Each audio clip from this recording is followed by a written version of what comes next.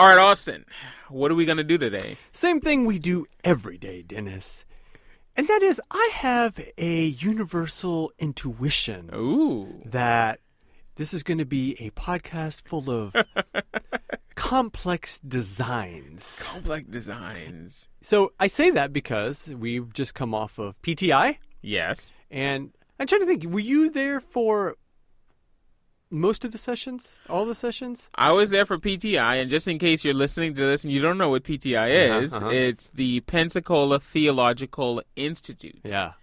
An institute that was popular in the 70s and 80s, in which a ton of reform thinkers came, and recently has been reprised by the current pastors and leaders at McElwain Presbyterian Church. Which is awesome. Which has been awesome. A biannual event. Biannual event. Smashing success. Smashing success.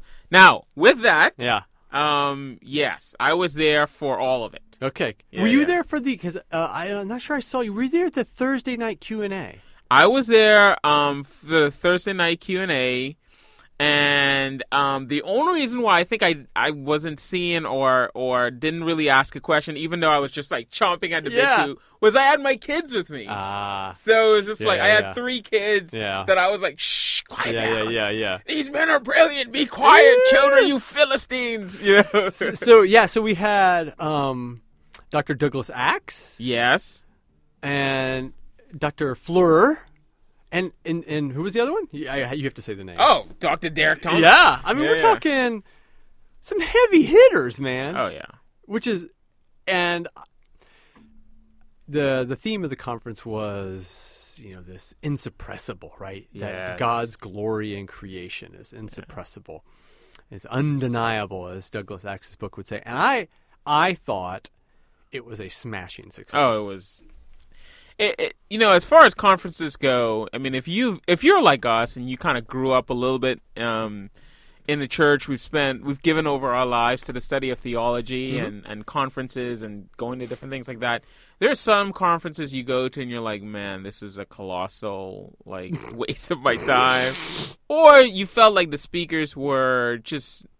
I mean, it's not that they weren't good. It's just that you didn't feel like you got anything out of it particularly. Right. Or maybe there was one superstar, right? Yeah. One LeBron James and then 4 scrub players and stuff like that. But I felt like 3 LeBrons who complemented each other. One was a 3-pointer, one could dunk, and one was the assist man. It was an amazing compilation that complemented one another. So, I guess a person could wax on about how glorious it was. Yeah. But I'm curious. Because I'm a part of this men's book club, and we spent 3 hours in intense discussion on Douglas Axe's book. I didn't realize that. Yeah. I mean, it was a robust conversation where some people felt very strongly in favor of those kind of arguments, and then maybe someone like myself, but I'm a little lukewarm. Okay, towards them a little bit. So the intelligent design guys, or the ID guys. So let me say this, okay, just to be clear.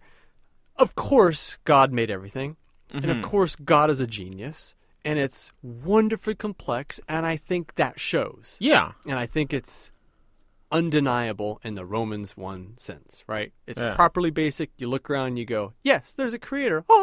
Yeah. That being said, sometimes how the arguments are structured by the ID community, I think there are distinct outs for the atheist given the methodology that's granted from the start. I think autonomy is granted, or / neutral scientific methodology is granted. Therefore, you just open up doors for outs. Yeah. Now again, I'm tracking with you. Yeah. But just in case somebody's listening to our podcast is not tracking with you, let me just say, if you're thinking about intelligent design, what we're saying, I think the most simplistic way of presenting intelligent design is when you look at the world, whatever you see has the appearance of design. Yeah. Like, there's a mind or a genius behind it, as Dr. Axe would say. Look at that stinking butterfly. Exactly. Not an accident. That's not... That butterfly did not come about as a result of unguided processes. No. It indicates an intelligent mind, genius, as Dr. Axe would say. Yeah. And because that is the case, because we recognize that that's self-evident to all, then we can see that a designer is behind that. Yes. Now, all right. Now you're saying... I'm saying... You're unconvinced by the argument. Well, why? I think it's... I'm unconvinced by sometimes the structure of the argument. Okay. Like, take, for example, he would present in his slide, like, what are the chances that these proteins could possibly come together? And remember, he gave the crowd an illustration. He put, like, a red dot on the ceiling, a little laser red dot, and he had someone else just blindfolded swing around another little laser dot to try to hit it, just randomly. And it was really hard. He said, well... He kept giving the probabilities for how unlikely that is. And it came to a point where, looking at the face of the known universe, if you had something the size of a hydrogen atom, what would be the odds that you would hit it? Hit it, yeah. Now, here's the thing. Let's say I'm an atheist or an agnostic. Now, can I defend him at any point? Oh, sure. Okay, all right. Go ahead. Please do. I would say... Because I thought it was a brilliant argument. But go ahead. Yeah, I just think there's holes. And here are the holes. Okay. I have three. All right. One, I grant to you that it is wildly, crazily improbable. Mm-hmm. Any dice roll on that grand scale will be wildly improbable. So it's possible that the wildly improbable could happen in the first few tries. That's possible. Okay. So it just could have happened by sheer dumb luck. And he would say, but it's so extreme that it's essentially impossible. Well, there again, on probability theory, any particular dice roll that comes up would have been extraordinarily unlikely. So that's a weak one, but that's just a possible one. But I would appeal to these others. I would say, look, as a good neutral man in this discussion. Okay, as a good neutral natural man. I'm going to say to myself, I'm very small, I'm very finite. Right. There's a lot of things I don't understand. And if I know anything about the history of science, I go, boy, people thought they really had things figured out, and then Newton came along, and then yada yada came along, and you had these scientific revolutions, right? Where new insights and new paradigms would snap into place and give us greater understanding. So, I will say, you know what, Dr. Axe? I'm this agnostic sitting in the crowd. That seems really convincing. Right. But if science and my finitude has taught me anything, it's like I just need to be cautious. Okay. And I need to say to myself, there may be other laws and other things at play that would make these seemingly impossible probabilities through quantum mechanics or whatever suddenly be highly likely. Okay. I don't know what that is, but it's possible. So I'm just going to withhold judgment. Okay. Right? Yeah. And the third one would be... okay. Yeah, so, stop, yeah. Well, you kind of blended them together. What was the first one again? The probability? It is possible just to roll the dice crazy on Okay, that's the first one. So it's... You could roll the dice crazy on the first one. Okay, and the second one is that agnostic view. You just don't know because you don't know everything. I'm going to be cautious because there may be some quantum mechanic physical thing that comes out, physics thing that comes out later that makes these things make more sense. Okay, absolutely. So I get that. All right. Yeah. All right. Now, what's the third one? And the third one would be, well, yes, while there's no proof for a multiverse, I'll grant that as Mr. Agnostic here. Yeah. There's no proof for it. At the same token, there's no reason to think that there isn't such an extraordinarily enormous vat of possibility out there. Yes. In this ocean of space that we say we really know, but we don't. Yeah. So I'm going to go, if you've got trillions upon trillions of planets over all this time with factors that we're maybe not even aware of, Or maybe a multiverse would solve it, because if you have an infinite set, Yeah. the most improbable would happen. Yes. Yeah. So, for those reasons, I feel like I feel like I can rest comfortably in my doubt. Okay. All right. Now, all those are very good objections. Okay. Now, here's why the ID argument, as it relates to probability and universal intuition, why I wholeheartedly bought that album. So Okay. a little known fact about me Yeah. is I mean, I love probability. Yeah. And in fact, even when I took math in high school, I was like off the charts crazy about probability. Wow, you liked it. Oh man, I would do probability for fun. Yeah. Like I would do probability for fun. And here's probability 101. Uh-huh. As you well know, if something is certain, it's given a 1 probability. Like the sun will shine, the 1 to sun 1. will come up tomorrow. It is a 1. Yep. And if something has 0 chance of happening, right, it's rightly given a 0. Yeah. All probability quotients fall somewhere in between those. Now you could have certain probability quotients that maybe land outside of those.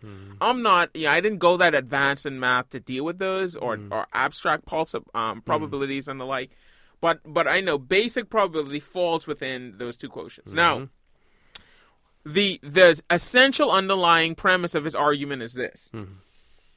You have people, so to answer your first question, like, okay, what about the probability? Could you get lucky? Yeah. Well, yes. I mean, people get lucky all the time. But Dr. Axe's point is that, listen, the quotient for the luckiness is so small as to render it like unlikely.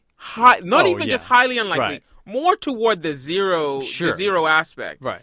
So his argument isn't that, oh, well, you could win the lottery 10 times in a row. His argument is that if the chances of you winning a Googleplex Right. of lotteries in a row, Right. it would render it impossible because, number one, you can't have that much lottery. Right. Not that much wealth hasn't been accumulated. So there's all these other factors that add into that to show that there's no way, like even granting all of the factors that you want to grant, there's no way that this is possible. Is that a fair, maybe not convincing, but at least a fair retort to that? I think it is. I think it is. It should at least, I would say this. Yeah. For the materialist, it should have the effect of making them pause. At the very least. At the very least. At the very least. But I would say, if you're fair-minded, it should tilt you to be like, it should cast doubts on your relying on such the highly improbable. It should cast doubts on it. It should make you scratch your head and go, I'm not so sure this is right. Right. It should have that effect. It should. But it rarely does. It rarely does, and we're going to get to the hard issues. Yeah. But if you're talking about a rational basis, Yeah. I mean, when anyone sits down to do probability, what they're calculating is, probability is rarely divorced from reality. And this is something maybe that Dr. Axe pointed out, but I wish he had just like hammered this point. The reason why people do probability is to calculate how something will happen in reality. So when you have arbitrary scientists, when they sit down to do a model for a person who's 42, what's the probability that they're gonna die of, say, a heart attack? Right. That probability quotient isn't divorced from things like his health, isn't divorced from things like his lifestyle, where he lives, if he's, his ethnicity and the like. There's all the influencing factors. Those are all the influencing factors. And the beauty of the ID argument is, let's say that you believe that the Earth came into being 600 billion years ago. Okay, given that figure, coupled with all the processes we see on the Earth, if we did the math, we did the probability of that happening, you won't get 600 billion years. You'll get something like 600 billion years to the power of a billion. Sure. And that's why I wouldn't. The first one is kind of a throwaway. Okay. But it does, in my mind, it does leave, as a good Van Tillian, I do not want to sacrifice God on the altar of chance. Of chance, yes, of course not. So the second and the third one, I think, are more substantive. It is more substantive. Now, I'll be much quicker with the second and third one. So the second one, the deal with the second one is, the second one sort of relies on this argument that because I don't know, because the factors are so varied, and I don't know what those factors are definitively, then I can't render a decision on that right away. Not a dogmatic one. Not a dogmatic one. But here's what's interesting. Whenever the common problem with the agnostic is only an intellectual agnostic, not a pragmatic agnostic. And so the intellectual, yes, I can allow someone to be an intellectual agnostic all they want because it's convenient. But when it comes to practical outworkings of their life, they're not agnostic. They're very much, they're not agnostic with respect to their pragmatism, what they do. They tend to be very certain. So, well, sure, right. I mean, that's all, we grant that. I think they have the. I think they're living in God's world. They're living in God's world. So what I would say to the well-meaning agnostic, and I took you to be a well-meaning agnostic, is this. Let's just say, for the sake of argument, you believe in natural selection, and chance and random happenings. I would say, and just to make it more difficult, I would say, well, I hold to it as a theory. As a theory, okay. Like, in other words, it's amendable. Yeah. I'm willing to grant that. Okay. And let's just say, as part of one of those theory, man is not unique. He's just like every other animal. As part of Then, obviously, to the point of those that are, if I've understand intelligent design well, what they would say is this. Okay, if you believe that man is just like any other animal, there's no distinguishing quality, then how is it that man is the only species in which you see this sort of heightened awareness of self? I mean, you could go down the line. You could say hyper-awareness of self. How come, as they said on Undeniable, the podcast that you pointed me to, how come dolphins aren't in a studio right now having a conversation about human beings? Right. And how they walk about worrying about everything if they believe that there's a natural God, right? Yeah. So in other words, intellectually, they're free to be agnostics, right? But practically, they live in a world in which they live and move as if they are the most important people on the planet. Oh, no doubt. Yeah. No doubt. Yeah. I've heard enough. I've heard so many debates over intelligent design or teleological arguments that people always. Here's the way I would. Here's the best way to state this. I think you can boil it all down to this question: what is acceptable and unacceptable mystery, and why? What is acceptable and unacceptable mystery, and why? We will always answer that question according to our fundamental norms and our most basic beliefs about reality. Absolutely. And the agnostic or the materialist are going to privilege, or they're going to be, and I would say rightfully, given their perspective, biased towards their fundamental presuppositions. And so they're going to go, I'm going to go away from a God in the gaps, and I'm going to stick with my materialism and say that there is some physical law or some unknown that we will uncover that will make more sense of this. So in the time being, I'm going to be agnostic. That's just how the game's played. Yeah. Where we, conversely, look at the data and we are biased towards our presuppositions. We go, no, duh, here are the arguments for why it's designed and why it's irreducibly complex and all the rest. And there's no gap here. This is a forceful argument. And I go, I'm sorry, I don't think so. Not with my lenses on. Yeah. You know what I mean? Now, I was a little confused at how your second and third argument differ. What was the differing quality there? One would be just basing on kind of a progression of ignorance to insight from history, and also just my finitude. I just don't know. Right. And we have an uncanny way of figuring things out with time, and maybe we will. Maybe we won't. Yeah. The third one, though, is just more like if there is, based on these quantum mechanics that makes them come up with a multiverse of infinite depth, that would, by definition, solve the probability problem. If, in other words, if we just it will close the gap, in other words. Yeah, because in one of these infinite possibilities would be this highly unlikely actualization. Yeah. Now that argument is a little bit more difficult because the only thing I would say to that argument is this. There's a sense in which you and I don't understand, like, let's say, for instance, a baby, a child, doesn't understand all the dynamics in play behind nutrition and the chemical compounds of food and the like, but they still need to eat. Yeah. Now, as they get older, right, they'll probably reject certain aspects of what their parents fed them because they're like, I don't want to eat that, or I never had a taste for that. Yeah. And yes, their taste becomes discriminate, but at the end of the day, they still recognize that they need food to live. Yes. And so what I would say to the skeptic or the agnostic on your third argument is this.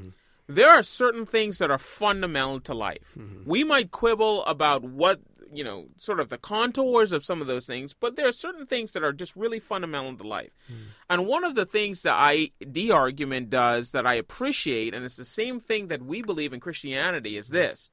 We don't believe that we have all the answers, but we believe we have the most important answers. Right. So when you and I stand up and we share the gospel or we talk about these issues, we don't say, well, because I don't understand every factor or because I don't know every factor, then I'm not gonna stand up and talk to anybody. Right. No, what we say is we really believe we have a handle on the kernel of the issue, the meat of the issue. And therefore, we can live and we can believe and we can teach based on the understanding of that core issues. And as time progresses, yes, of course, you get more information and you modify that. But you have to start off with a core. Now, now in your experience dealing with agnostics, would you say that they would deny the existence of a core? And if so, by what principle is their agnosticism built on? Well, it's just all over the I mean, sometimes you have radically global agnostics where you just go, I don't know if I'm in base reality even. I could be in Oh, really? Yeah. See, I've never met somebody like that. I mean, they're rare, but I think people what a lot of agnostics will do is just posture themselves with any of these what ifs just to deal with your arguments. Okay, yeah. You see what I'm saying? Yeah, absolutely. Just to deal with them. They're like, well, what if? Well, and what if? And what if? And they'll do all those kind of shenanigans. But here's my only concern is, as long as the ID movement, for some of them, I don't think Douglas Axe is actually one of them, but for some of them, I will leave names unnamed. You're such a gracious man. That's why I like you. For some of them, they want to pull apart. They want to put science over here and faith over here. Right. And I go, hold on.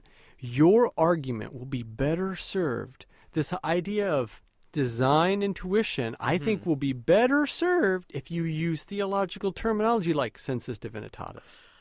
Okay. Yeah. But I 100% agree with you. And so I want you to do me a favor. I remember on Thursday. Yeah. Yes. You asked a question, and it was so fascinating because my question wasn't quite like your question. I think your question was phrased much better. Why don't you take a moment to just ask the question that you asked? Here's the question. So Douglas Axe's book, Undeniable, is basically, if I were to sum it up, he would say, look, these neo-Darwinian mechanisms can't work. I've worked in these protein folds, and I'm an expert in that area, and I'm telling you it can't work. But good news, you don't have to be an expert in that. Okay. There's just, everybody has a universal design intuition. We have it as children, we grew up with it, we look around and we go, yes, design. And so therefore, we can have common sense science. You don't need to be an expert. You can just know. Yeah. There you go. Okay, so my question to him would be, All right, let's just say we grant UDI, Universal Design Intuition. I'm the kind of person that wakes up in the morning and I look out my window and I go, wow, design seems so designed. And you go, I grant that. Okay. No. I'm also the kind of person, though, that's aware, I've read a few, let's say, science textbooks, and I go, boy, there's actually more space in this table that I'm tapping than there is physical mass. Well, that's counterintuitive, or it's really counterintuitive to me that we're on a ball twirling around and rotating at thousands of miles an hour around a big glowing orb of fire. Right. That's counterintuitive. Quantum mechanics, wildly counterintuitive. So, let's say I have this design intuition, and I feel pretty good about that. But then I'm also aware that, the intuitions can be called into doubt. And I've had I have intuitions where it's like, the world seems flat. Oh, it's a big circle. Not my intuition. Okay? So that makes me go, well, maybe I'm not so sure about my design intuition now. Like, I need to kind of nail this down. Well, how do I nail it down? Well, okay, I start looking at the technical data.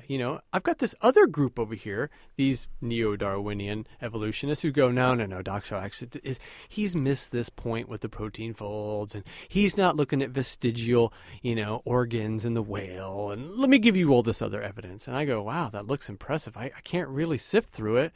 I don't really know what to do with it. And then Dr. Axe and Ken Ham and different people are like, no, here's the reasons why. Here, look at this study. They don't know what they're talking about. Well, I'm right back in the lap of needing to be an expert to sift through the data and adjudicate the evidence. Right. And until I can do that, my initial design intuition at least has an asterisk next to it. Yeah. A little bit of doubt. Yeah. And I think that's a defeater to his. The reason why I think that question was so good is because it brings in two aspects of humanity.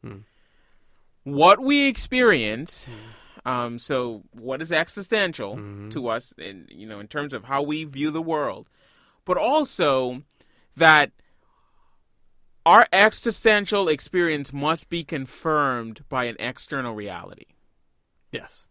So on the merits, on the face of it, it would be a pure defeater if the universal design intuition was held outside of a faith-based commitment. That's right. And here's why. I agree. Yeah. So when we've taught our children from an early age that the sun rises in the east. Like I was walking with my son one day and I said, son, if you ever get lost in the middle of the woods and it's dark, when night starts happening, just notice where the sun is, and that's east. And then build your coordinates from there. You know, sure. That's kind of what I told him. Now, none of us in our right minds, right? It would. I mean, once you begin to understand science and the fact that the universe that we live in is heliocentric, we would say to ourselves, well, that's wrong. I mean, the sun doesn't rise in the east. The Earth rotates around the sun. That gives the appearance as if it's riding in the east. Now, what if you told your son the sun rises in the east, and then he goes off to college, and somebody tells him that the world is heliocentric and the sun doesn't rise in the east, and your son comes home and says, "Dad, you lied to me. You're an idiot. You don't know that." I mean, you would tell your son, you were like 3 or 4. Right. I was just telling you how the world you experience looks, and you accepted that. That's still enough for you to live. Right. But you went off and got more information, and and now you know that what appears to be the sun rising in the east is not. It's the Earth rotating around the sun. But if you're lost in the middle of the woods and the sun comes up, it's still helpful. It's still helpful, right? The same thing is true with the defeater argument that you gave, right? You're recognizing that, listen, my intuition is only so solid insofar as I'm convinced that it is true. That's right. Because if somebody comes outside and gives me information, some external reality comes and changes that intuition, then my new intuition becomes whatever new information that's given to me. Because double-minded. And becomes double-minded. Yeah. So I think it was brilliant. Now, the way in which he answered it, I thought was unique, and I don't mean unique in the sense that I think he was wrong, but he just said, listen, I use a principle that's out there, that's common to all. Intuition is common to all. Mm-hmm. But you and I would say, well, you have to add an external factor into the equation. Mm-hmm. I mean, because you're right. If an unbeliever believed in UDI and you presented that, or an atheist presented that same defeater, what can they say to argue against that? What would you say they could say to argue against that outside of a religious context? Against what? So UDI held by an unbeliever. Yes. Because another thing is, the ID argument is held by people that are believers and unbelievers. You could have someone who holds to the ID argument who's an unbeliever who believes in the UDI principle. In other words, it could have been aliens, right? It could have been aliens. Who knows? That seeded us. Now, let's just say somebody who's an unbeliever holds the ID, holds to the UDI, and you come to them with that same defeater. Yeah. What can they say if they're not a Christian? What can they say to at least present that as true beyond saying, well, this is common knowledge, or appeal to some kind of commonality? I mean, I don't know what else they could say other than to relieve my doubts with substantial evidence. Right. I don't know what else. I don't know what else they could do. See, but as a Christian, that's where I think as long as you, I think all of these apologetic endeavors are best served when they're fully on the plate of theology. Yeah. Because I want to just go, this works because of properly basic beliefs. Yes. I would go a little bit more Alvin Plantinga, and that God has just made it so when our cognitive faculties, when we look at our eyeballs at some majestic scene, it triggers within us a belief mechanism that just says, I know there's a God. That isn't design merely. It's a sight of glory.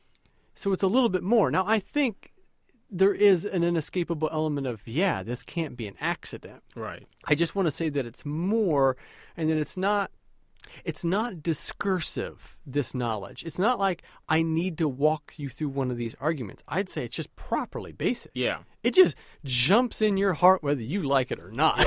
Yeah. And incidentally, whenever I think about the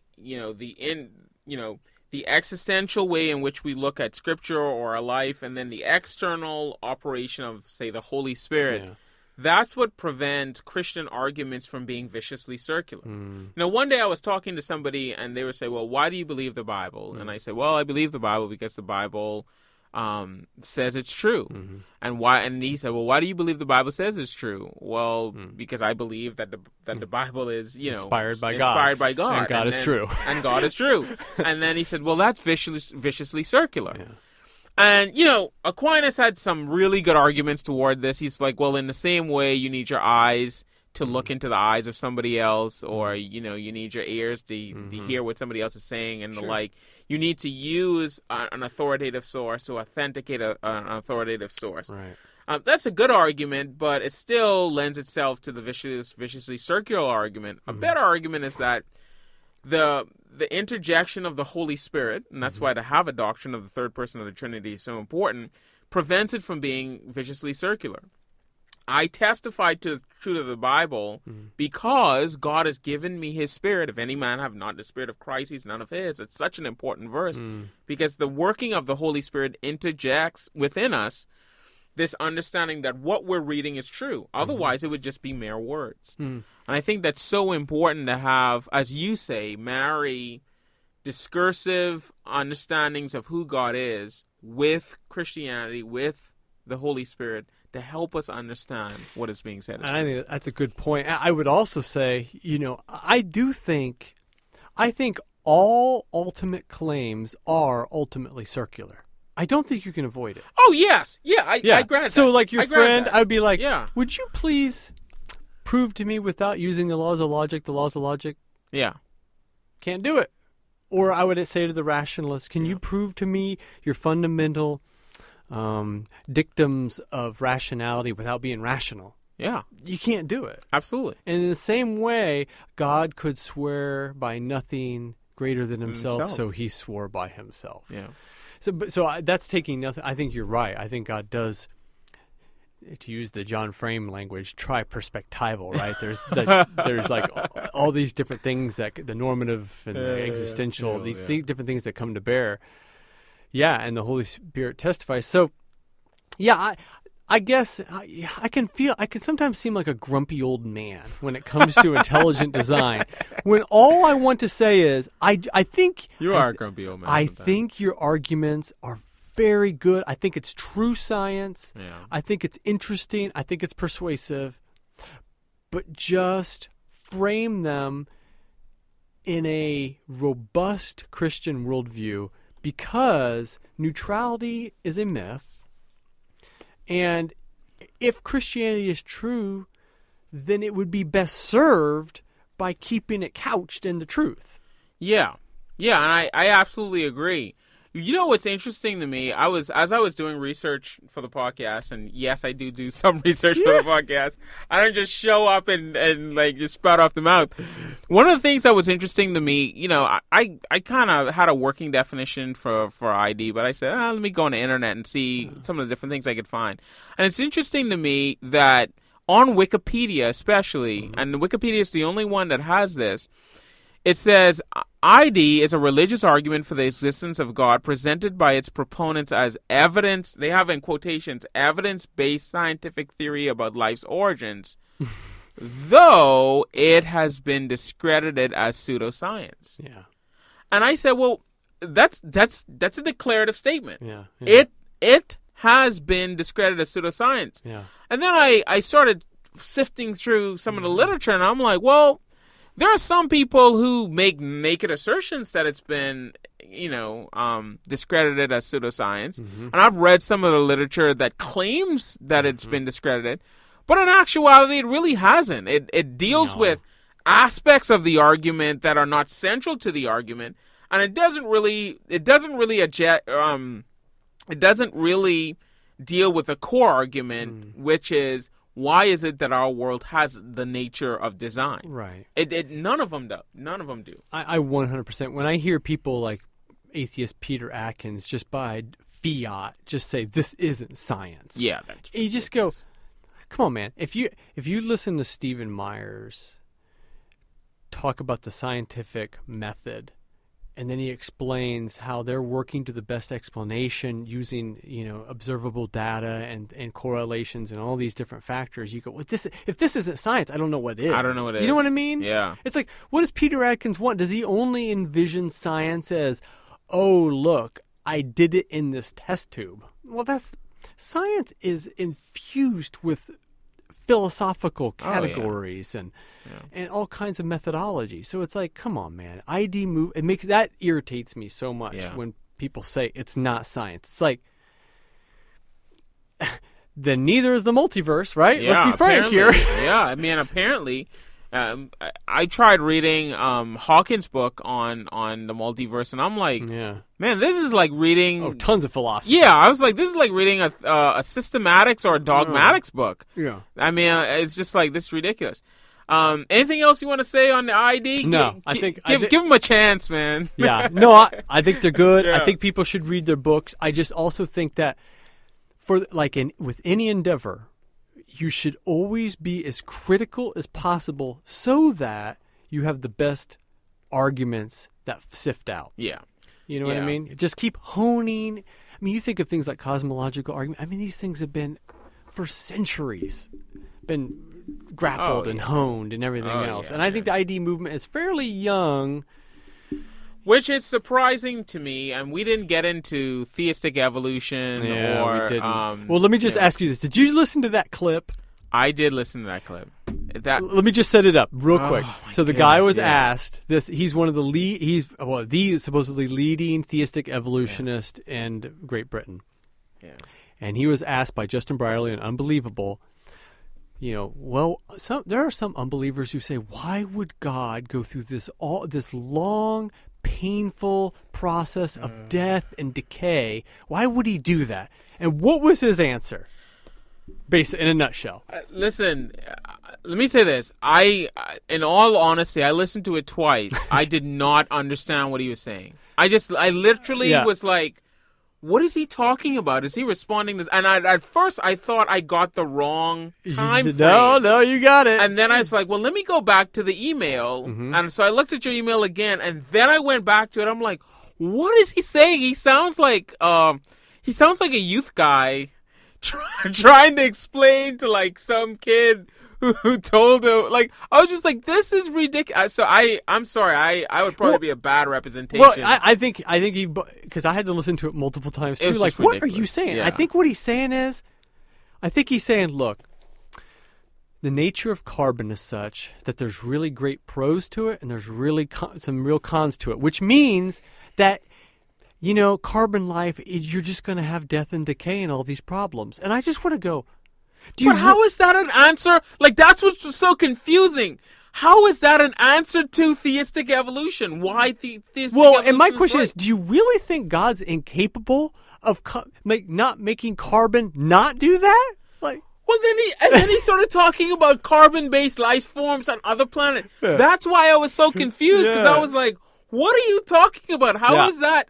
How is that theistic evolution? Like, how is that an argument for theistic evolution? I would say, I'll post it in the notes. People go listen to this conversation, because I would point to this as one of the quintessential examples of why I doubt from the start those who maintain theistic evolution. Because when they get into theological issues like theodicy or anything like this, they fall apart.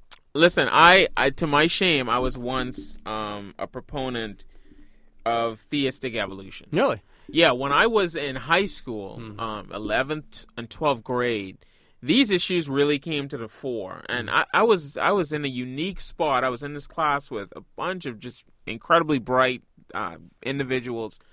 And we actually had conversations about theology and life and different things.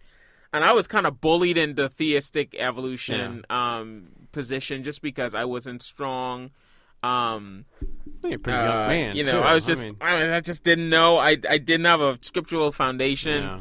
Yeah. But long story short, probably the best argument given for theistic evolution came from a buddy of mine, actually, in the 12th grade, where he started talking about. He started saying, like, listen, I remember, reading in a book that God exists outside of time, and could it be possible that what we see is God using what we think is a process of time, how the animals actually came into being is a description of time processes that God used for these animals to come into being. In other words, when God spoke, maybe it's kind of like you create like speed film.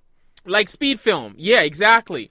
It's almost like if you study Genesis, and he pointed this out, he didn't know he was talking about the framework view of Genesis. He didn't use that term. But again, these kids were like incredible. He said, if you look at Genesis, God created an expanse of sort, and then the things came out of that. And perhaps, he said, as I read evolution, I see like, man came out of the water, and maybe like that's just a way of describing these processes. And I bought it. I was like, that's pretty accurate. Yeah. And it wasn't until much later that I sort of came to. I went through a creationist view. Now, the ID view, I don't see where it contradicts necessarily creationism. But anyway, Interesting. What do you think about that argument? And the people that I've read since then that are creationists, they have a modified view on that. I mean, they're more articulate than my friend was, but You're talking about the speed film view? Yeah, the speed film view. I'm very agnostic on all these issues. Yeah. I just find, as I listen to all the different camps, I feel like it's an interminable argument. I don't feel like we have enough information really to nail this. I mean, I don't know how God did it. Was it just literally appear, or could it have been like a speed film, or I just don't know. So I'm just very agnostic. Yeah. I believe he made it. I believe he made it too. I almost wonder, like how God turned water into wine. Right. And I once did this in Sunday school where I wrote out the properties of water, H2O. And then I kind of drew a line and wrote out the properties of wine, like your basic Chardonnay or whatever. Yeah. And I can't like it's CCH4-H, something. But it was pretty long. And I was like, okay, from H2O to this incredibly complex long formula. Right. How is this possible? Right. Like, did it happen? Like how you would snap your finger? Right. Did it like slowly, like did the Right. carbon and the hydrogen and the oxygen slowly mutate into knows? something else? Where did the carbon come from? Like was Right. it like taken out of the air? Like nobody knows. But suppose somebody came to you and say, boy, how it happened was, the scripture has a gap in the time sequence because it just said that they filled it in the pot, and then he says go and scoop it out. There's nothing in the verb tense that would indicate that it was a process of time or it's instantaneous because it's narrative. So, Right. It's not concerned about those It's not questions. concerned about that. Aspect and narrative could be done for theological reasons, not necessarily biological reasons. So they could have waited like 10 minutes, and during that 10 minutes process, these things happen. Or was it like, just as they covered it, Jesus is like, get a ladle and scoop it out and it was done? I mean, I think for us to know the answer would mean we'd have to have the code to reality, and God has the code to reality. Man, you know what I mean? Don't you want to know the logic of heaven? Oh, but I do. I just don't know that. I think in our current end of the age era, things are just too cloudy. Dude, okay, one last question on this issue regarding the wine. Do you think that the wine was actually alcoholic? Oh, absolutely. Somebody once asked me that, like, dude, do you think it just had an there's appearance a lot of people age who would say or whatever? he made grape juice. That is just, I don't understand that. I think you actually do. You just don't buy it. I think it's just absolutely ridiculous. I mean, wine is wine. People got drunk on something, and it wasn't Welch's. Oh my goodness, I don't know what it was. All right, we have I'm really curious to get your thoughts on this next issue. So let's take a break. Yep. And we will come back. All right.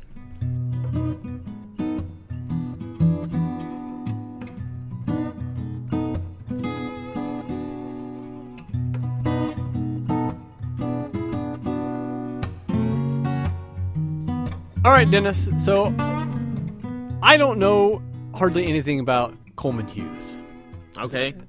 But I heard him on Sam Harris's podcast, Waking Up. His name is Coleman Hughes, right? His name is Coleman Hughes. Yeah. And he is a somewhat young man, I think probably his early 20s, somewhere in there, who just knocked my socks off with his sheer power of intellect. Yeah. Now, Gifted young man. His writing abilities are off the chart. He tackles issues like identity politics, race, and inequalities, and social justice, and stuff like that in different articles. And I've read a couple of them, and I listened to the Sam Harris podcast, and I'm like, I want to know what Dennis thinks. So I sent this stuff to you. All right. This is the first time I'm hearing what you think. Tell me what you think. Yeah. So I'm going to sort of be brief because I'd love to hear what you think as well. So two things here, which is interesting. He's writing on race and politics, and the one that captured me the most was the high price of stale grievances. I did look at that one. Yeah. And in that one, he decries the fact that a particular ideology held by what would we term to be the left excuses African Americans, or either make excuses, or privileges minorities based on the fact that they were, harmed or enslaved several decades, 100 years or so ago. Sure. And he said that that's particularly pernicious in our time, simply because the majority of African Americans that are alive today have not experienced said thing. That they're using this for political gain. They're using this as an excuse for malbehavior and the like. Now, two things I want to say on it. First of all, let me give him his credit. Brilliant writer, very articulate. Yeah, extremely articulate. But his article and the response to his article I found to be pretty ironic, and here's why. Okay. First of all, you have others who have made the same argument. Okay. Maybe not as articulate and cleverly worded as him. And let me give him his due. He's got his props. Oh, man. He's just the way I think he had a portion on this talking about metaphor that I thought, as someone who's, loves metaphor and studies metaphor, the point that he made on metaphor and how people use metaphor for modern day grievances was just brilliant. Yeah. But other people have made that argument, and let me just throw it out there. Other people who are white have made that argument and have been shouted down for it. Yet, you have this very, and again, I give him his due, a very intellectual, a very capable African-American making the same argument, but then he's being praised. But, and Sam Harris kind of said that. But I've heard I get the impression that by his fourth article, he's starting to get attacked.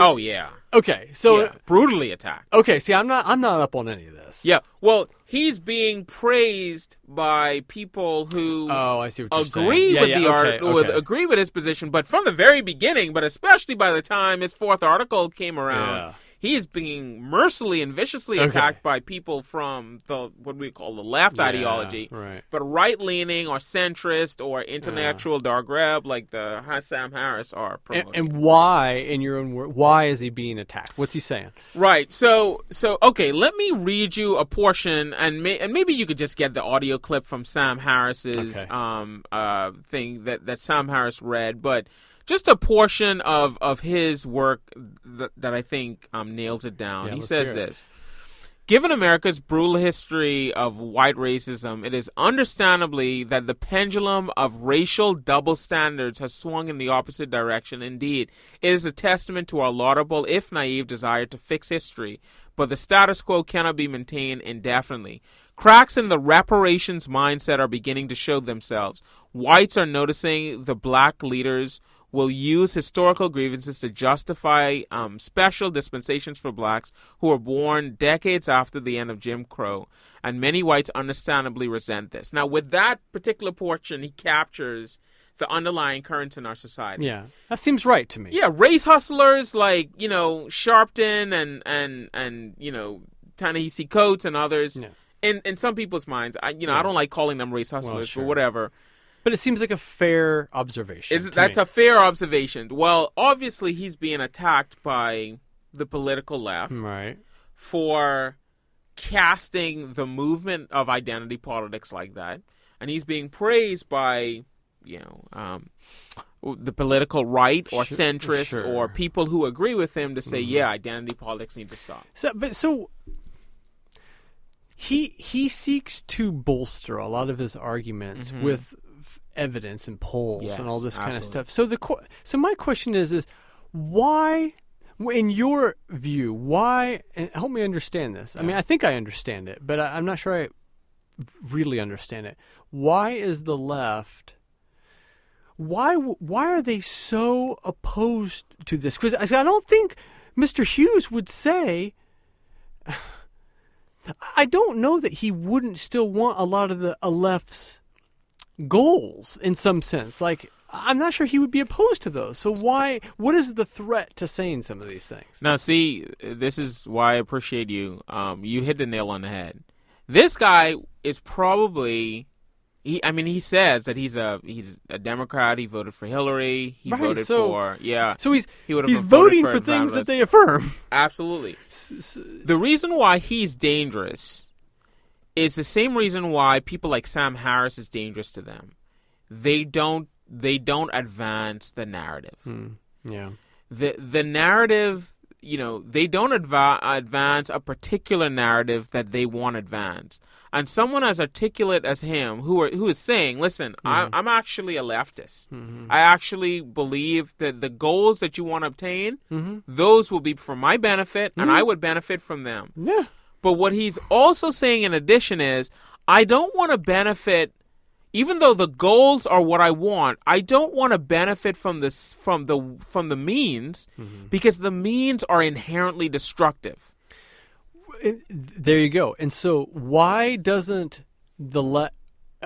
What are the reasons for the left not recognizing that fact? Is it because those who hold it are dumb? And I don't mean that really, but it's like, are they just not seeing that? Or are they just so slavishly attached to this think tank or this, this dogma that you just, in their minds, to give it up would mean giving up their underlying goals? I don't understand that. So what I would say is the means of obtaining a particular answer that they want, if you're asking me to judge the motives, what's the the motivation factors, I think for some people the motivating factors are multifaceted. I do believe you have well-meaning people who see current injustices, or in their mind current injustices that are going on, and really want that to change. Like, there are people out there who really believe that the police are targeting and executing black men, that really want that to stop. That's been and I don't doubt for a second that it still exists, and that it wasn't that long ago where it really existed, right? Yes, I mean, absolutely. In recent memory. Yeah. I mean, yeah. Not that long ago. Not that long ago.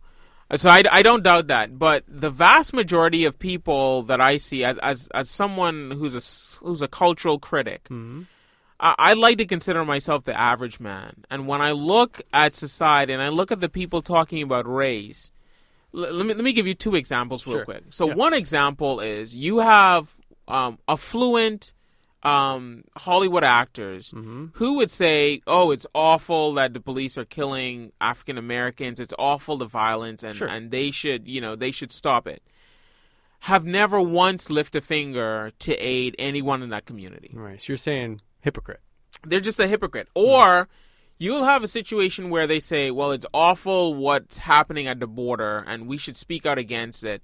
And then they never lift a finger to do anything about it. They never advocate for the government to set up communities, tent communities in their gated communities, or advocate for those young people to be brought into their kids' homes. So it's this what he's pointing out, and guys like Victor David Hanson. I don't know if you've ever read after Victor David Hanson. Is that the guy who white liberals, black rednecks?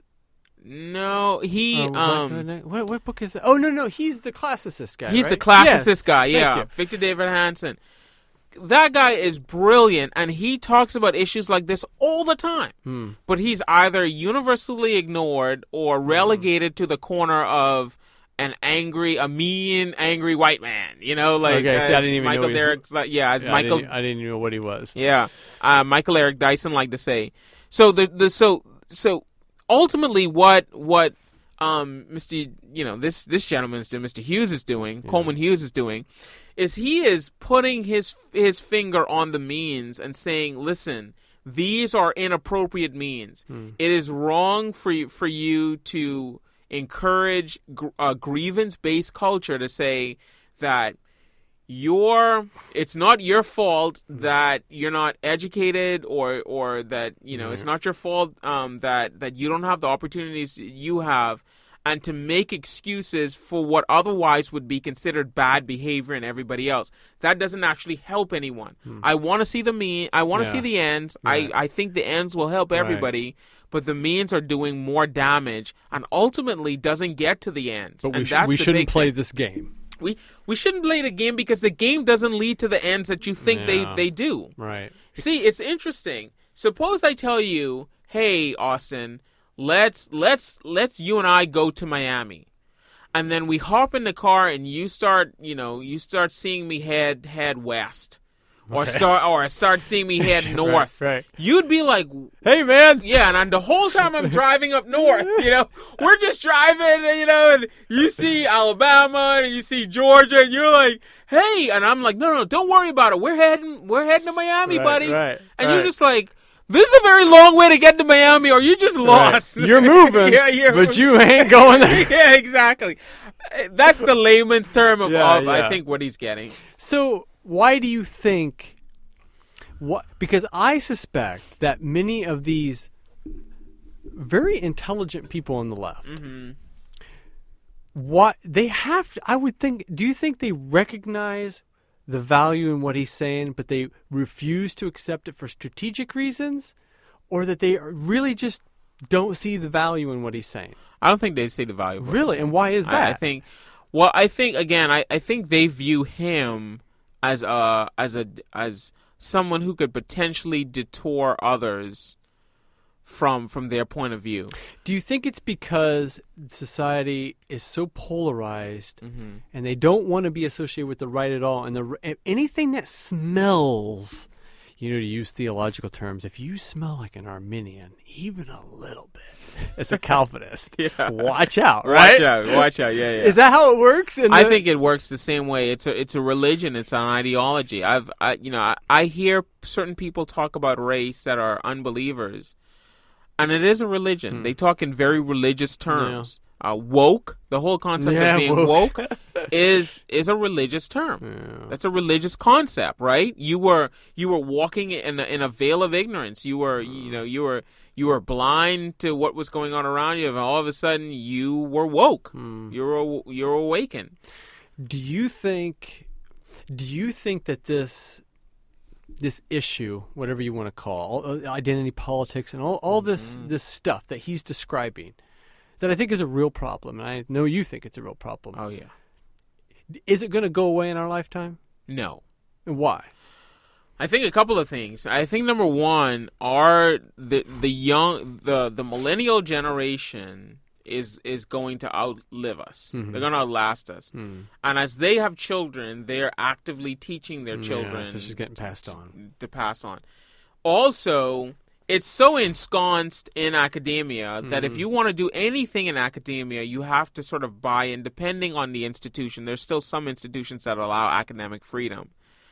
But most institutions around there, in especially public universities and the like, it's so ensconced there that in our lifetime, we'll see it get much, much worse unless the Lord allows a massive revival to where, hit the reset button. So you think the polarization will just continue? Oh, yeah. I mean, I'm not given over to hyperbole. Neither do I think I'm giving over to reckless prognostications, but I will say that it wouldn't be surprising if violence within the next two presidential cycles, it wouldn't be surprising we see violence at a fever pitch. So not just like these small case riots. Oh no! I mean violence. I mean especially, and here's what's interesting. I think the bulk of the violence will be concentrated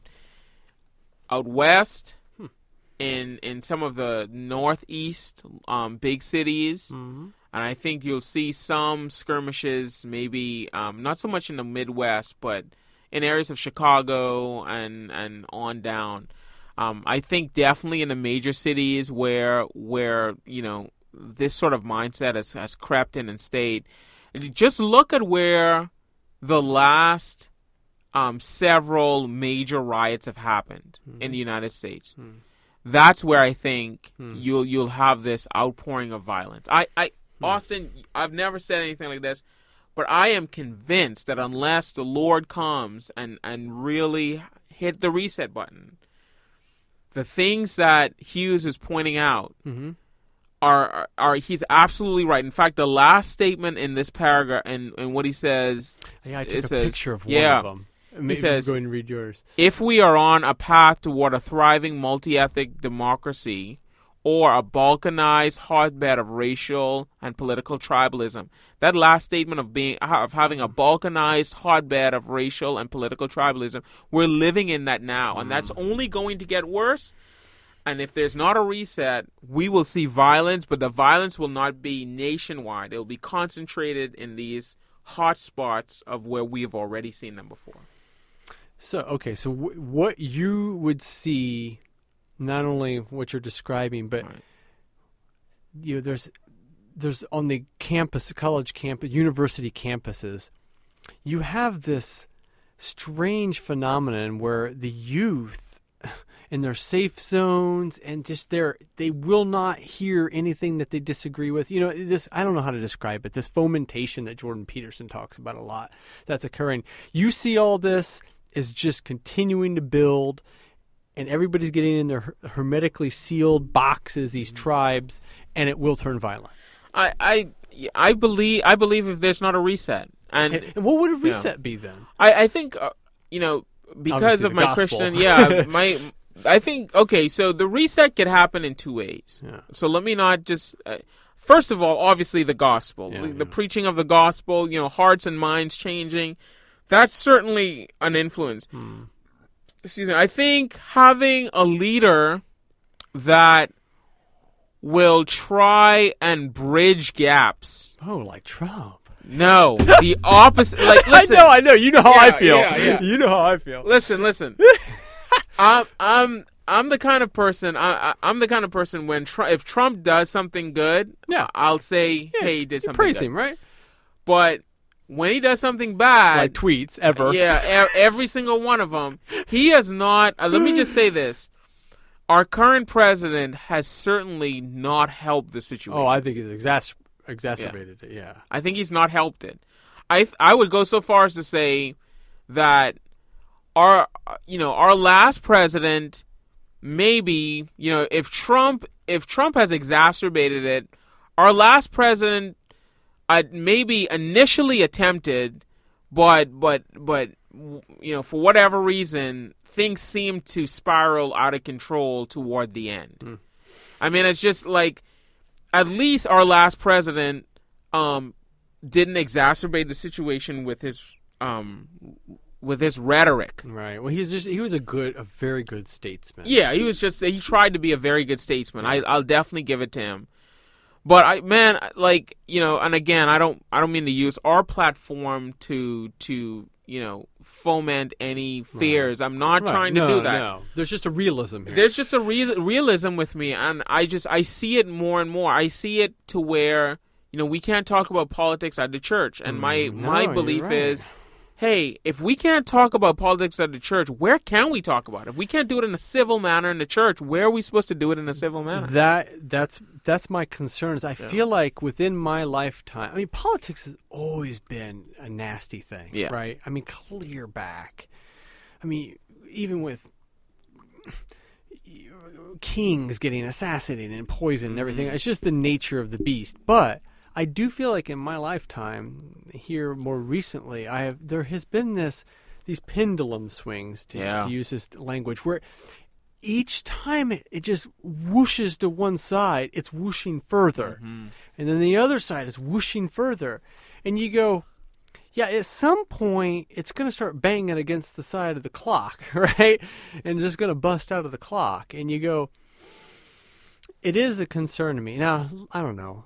History has a way of just taking weird twists and turns. And maybe there's a reset button that could be in the form of just a strange war that just gets everybody's attention refocused on something else. I mean, who knows? Some weird disease pops up, that just is like more concerning. But I do agree with you that I think the current trajectory doesn't look particularly good. And part of that is because we seem incapable of having civil discourse. Yeah. Which is interesting. That kind of brings up the dark web with Shapiro and Joe Rogan and all these guys. They're trying to have this quote unquote the dark web where they try to have civil discourse. And I applaud that. Yeah. I think that's great. Yeah. I don't know. I just don't know if it's going to just be another tribe. Yeah. Well, let me ask you a question, and you could choose to keep this in, or you can choose to take it out. But I want to get your perspective on this. As a white male, how do you feel? Honestly, just give your honest feeling. How do you feel when you hear some of the political rhetoric of you having white privilege, about you being xenophobic if Right. you know, with respect to, by default, Mhm. you're xenophobic toward, you know, foreigners. You are, you know, you are heteronormative. Right. You know, whatever, you know, whatever label they Right. want to throw at you. Angry white man. You're a mean man, white man. You know, like, with all of that, how does that make you feel? Like, how, Right. like, what does that do to you in terms of, man, you're just trying to be a city on a hill.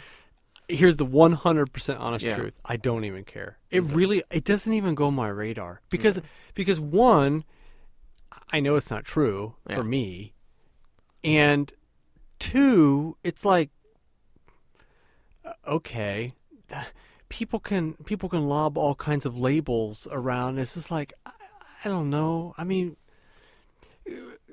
humanity's complex. Yeah, there's a lot of really, really stupid, annoying white people. There's a lot of stupid, annoying black people. There's a lot of really stupid, annoying Asian people. You know what I mean? Yeah. And there's a lot of really good ones, and a lot in the middle. And I just kind of go, life is just complex. So, yeah, I'm not happy that this is a thing, but it genuinely doesn't concern me at all on a personal level. Okay. I don't care. Because if somebody were to, let's say at work, like, you know, when I go into the break room at work, I don't know, there's maybe 9 of us. I'm the only white guy in the break room. And if they were to start saying some of those terms at me, well, I just would be like, do you really think that? And if somebody said, yeah, I'd be like, oh, I feel sorry for you, man. Yeah. Or if they said no, they'd be like, well, yeah, of course not. Come on, man. We're postal workers Yeah. trying to survive August heat. Who cares about all this? What'd you call heteronorms? I mean, there's no heteronorms in the 114-degree trucks. Yeah. We're just both two sweaty dudes trying to get through the day.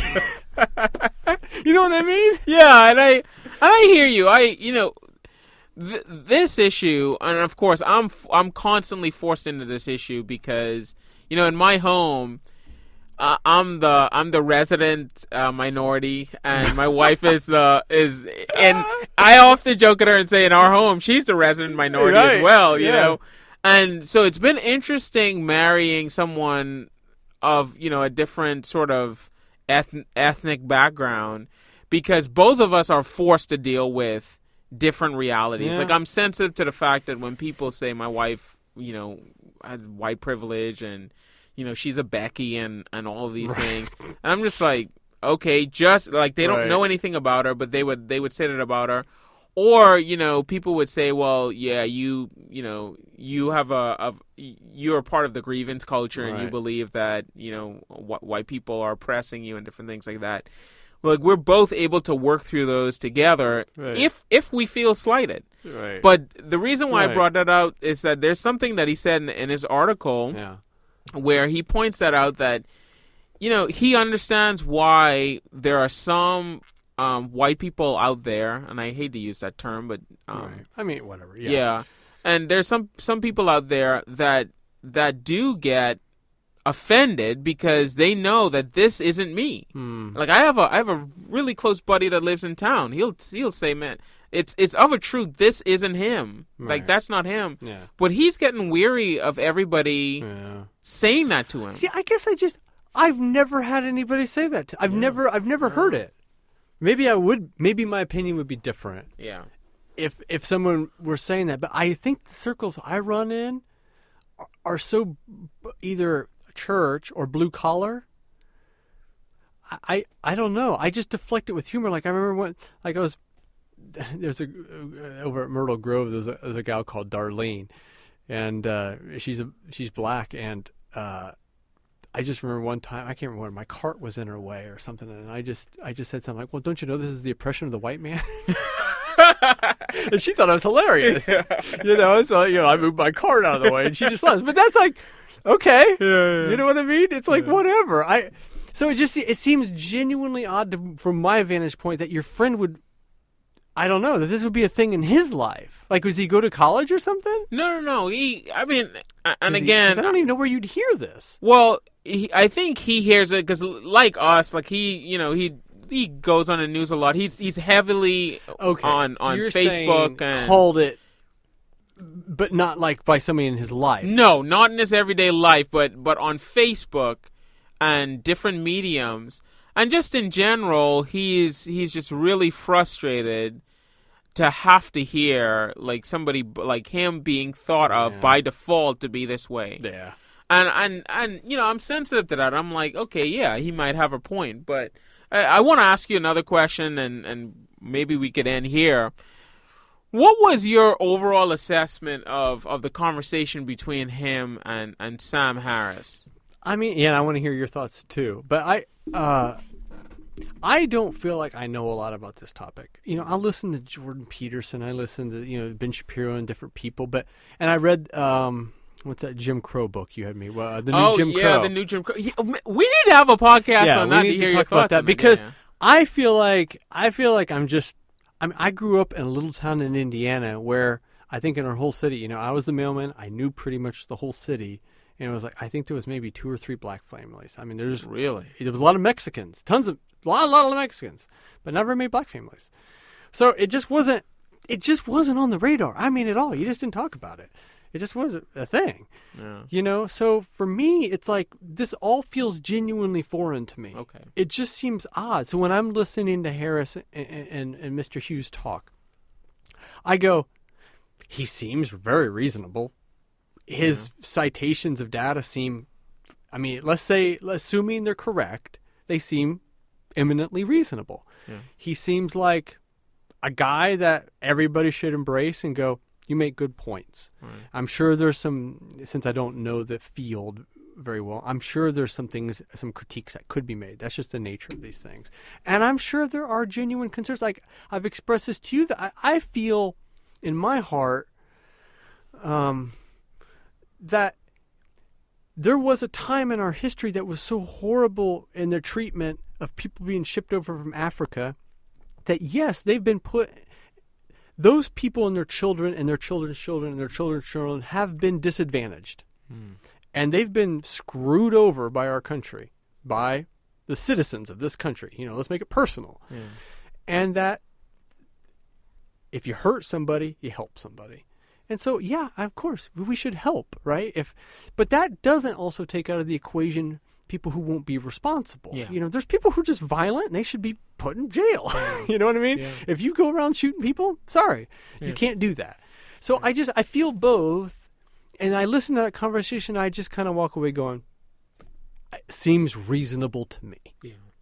So what do you say? Well, that's, and I think you mentioned the intellectual dark web, that there's a group of people who come from diverse backgrounds and they believe diverse things, but they have this fundamental belief that to have true intellectual diversity, you must allow all opinions and to talk through those opinions and in a rational way, right? Mm-hmm. And what has been fascinating to me is that this is why conversations like this can only happen in a Judeo-Christian society. Because, and again, this is what scares me about the direction certain churches take. If you my general principle as a pastor is, you should be able to come to church and talk about anything. I agree. Whether it be atheism, whether in it be the right sex, context, in the right context, yes, absolutely. But whether it's atheism, sex, it doesn't matter. Anything. You should be able to walk into a church context, in the right context, like a Bible study or a church home group or whatever. 100%. And talk about whatever's on your heart. Right. Maybe look in the scriptures and see how the scriptures addresses that. You have wise people that are there that can counsel you and shape you, but you should be able to do that. Let us not forget that the law talks about discharges. Yeah, exactly. Let us not forget that, right? Oh, that's awesome. Keep that in. But yeah, you should be able to do that. But what's happening in our society today is they're taking that out of the public square. Yeah, you're right. And it's interesting that the intellectual dark web, for all, of the atheists that are a part of that, and for all of, people that are homosexuals and pagans. It's a gambit. It's a full gambit. It's a gambit. For all of that, it's interesting to me that they're acting the most Christian when it comes to this matter of intellectual engagement. Yeah. And and that part of my concern is that the church sometimes can act like these, sort of the intellectual gatekeepers where we are afraid of ideas. That concerns me. I don't mind somebody coming into a Bible study asking me anything. Bring it on. Mm-hmm. Because if they can't talk about it in the church, they're going to talk about it somewhere else. And I can't be sure that they're going to get a Christian worldview and perspective as a result of that. Because the truth is there is someone else who will talk to them. Oh yeah, absolutely, for sure. Yeah, absolutely. And it may be not, and it may be a worldview that is bonkers. That is incredibly bonkers. So I appreciated the conversation. Again, I thought he was incredibly. I thought the way in which he phrased things and the things that he said made you think about it in a fresh way. As much as I'd like to say, and without being dismissive, he wasn't novel. Much of what he said has already been said, but that's fine with me. Yeah. And even though I'm not familiar with like the literature in that area or the arguments even in that area, I would have suspected I'm sure this is a lot of that's been hashed out. I mean, that's just the nature of human discourse. I'm sure this has been hashed out for a long time. But he took a lot of concepts and put it together that I thought was... again, I go back to his statement of metaphor and how by metaphorically identifying with other people, you're able to perpetuate grievance culture. I'd never thought about it like that. It's an interesting turn of phrase. That's really neat. So, well, cool. I'm really glad to hear your thoughts on this, and... we'll have to maybe do the new Jim Crow sit down the road or something. That could be interesting. I'm a little foggy on it. You know what we should start doing? Okay, at the end of the podcast, I'm going to ask you this first. What book have you read recently, or let's say in the last year, that you read, and you're like, man, this book kind of really challenged me to think about something in a new way or in a different way? Just one. I know you've probably read a bunch of them, but what's one book that stands out?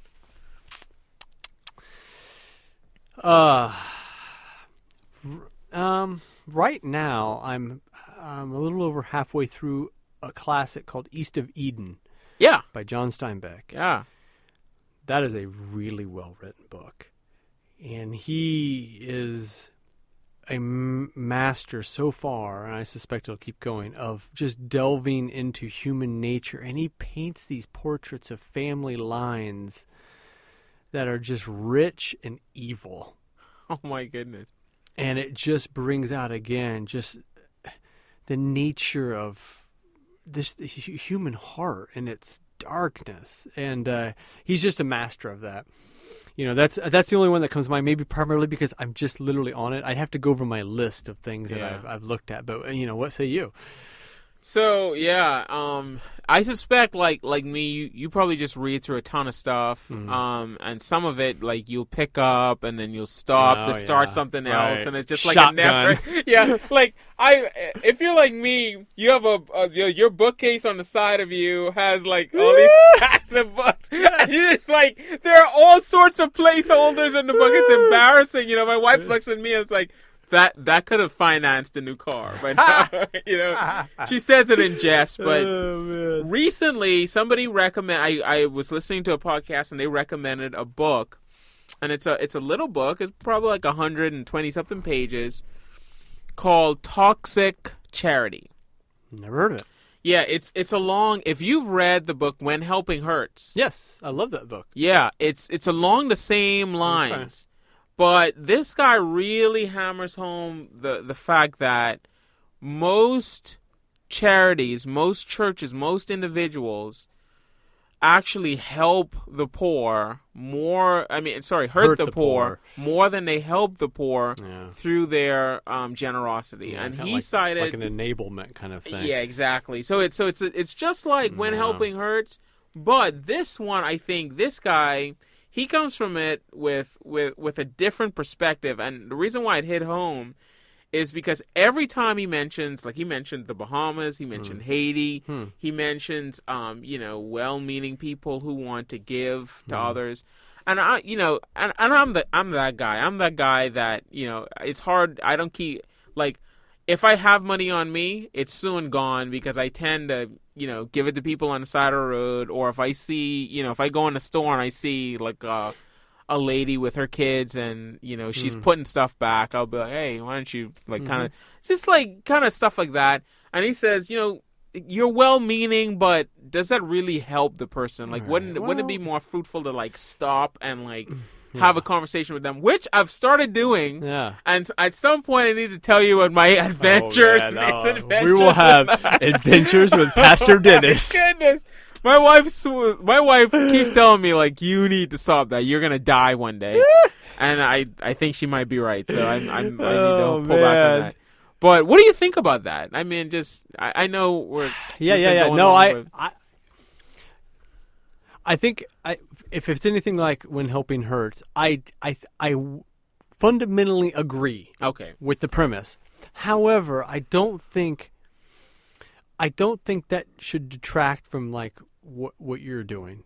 Like, if a person just goes, I don't think there's anything fundamentally wrong with just helping a person spare the moment in a tangible way. Now, I tend to, because I will not give money to somebody on a street corner. Okay. Because most of the time, 99.9% of the time, you're feeding an addiction. Now, that wouldn't mean that I wouldn't give them food. Yeah. Or I remember there was one time he needed gasoline. Okay. I'll put gas in your car. You know what I mean? Because I know I'm not feeding an addiction. Yeah. And it's maybe like this guy was like, I can't remember, we were at Chicago. It's like, well, okay, I'm never going to be able to implement When Helping Hurts with a guy in Chicago, right? He has a need right here. Okay, sure, we'll do that. So yeah, I think they're right. I think there should be that process to get them out of that hole and to reform their thought structures and how they do things and give them dignity to do things and goals and all that. Yes, 100%. But still, I think you can be extremely charitable to people who may squander it. Yeah. Right? I think that's true. I mean, that's the nature of the gospel. Right, exactly. It's just like, he that spared not his own son, but delivered him up for us all. How can he not with him freely give us all things? And he does, and we squander it. Yeah, so. It's just the Christian. I think, was it Les Mis? Who's that, Jean-Paul Jean, whatever his name is? He steals all the spoons or something. The guy just lets him. He knows he took them. He's like, take it, Wow. And you just go, yeah, okay. That's a very powerful thing to do sometimes with people, is to give them something they don't deserve. Oh my goodness, yeah, that's one of the definitions for grace, apparently. Well, what's your parting words of wisdom for us? Oh, man. Parting words. Parting words. So recently, and I'm such a pastor, I always have to give a story, but I'll make this super quick. So we brought this devotional, and I hate to call it a devotional, but we brought this thing for our family where it goes verse by verse through the Bible and just asks questions, and it's just shorthand. And so we reached to Genesis 8, and it's talking about the flood and Noah and all this. And one of the questions that was asked was, hey, what's Noah known for? Okay. And really basic question. And one of my kids, said, oh, he was known for building the ark. Everyone's like, building the ark, building the ark. Yeah. And one of my kids said, no, doesn't the Bible says that he found favor in the eyes of the Lord? Huh. And I paused for a moment, and I thought about it, and I went back, and back in chapter 6, it did say that, right? Genesis 6, it did say that. And I said, well, why did you say that? And he said, well, and, my daughter said, well, it seemed to me that he built the ark after he found favor in the eyes of the Lord. So shouldn't he be known for that? Like, I mean, he was the only godly one in his family. I thought about it. I was like, wait a minute. She's right. Like, if you think of the godly line that goes down, Noah's father had all these kids, but only Noah found grace in the eyes of the Lord. All of us know that Noah built the ark, but before he built the ark, he found favor in the eyes of the Lord. And it just dawned on me that's that, good. yeah, we focus on what people do so much, and we forget that what they do is based on who they are. And you need to really work on being the right person so you could be able to do the right things. And it was just a good reminder from Scripture, man. It was just right there staring me in the face that you really need to work on your heart and your mind. So much, like, we're so programmed, to work on our actions. Well, I need to do the right thing instead of just being the right person. So that's my word of wisdom, is just work on your relationship with Christ and being the right person, and you'll do the right thing. What about you? Yeah, you always have a nugget or two. No, man. we'll end on that. We will end on that's a good one to end on right there, because that was very insightful. Oh man, yeah, crazy insightful. Yeah.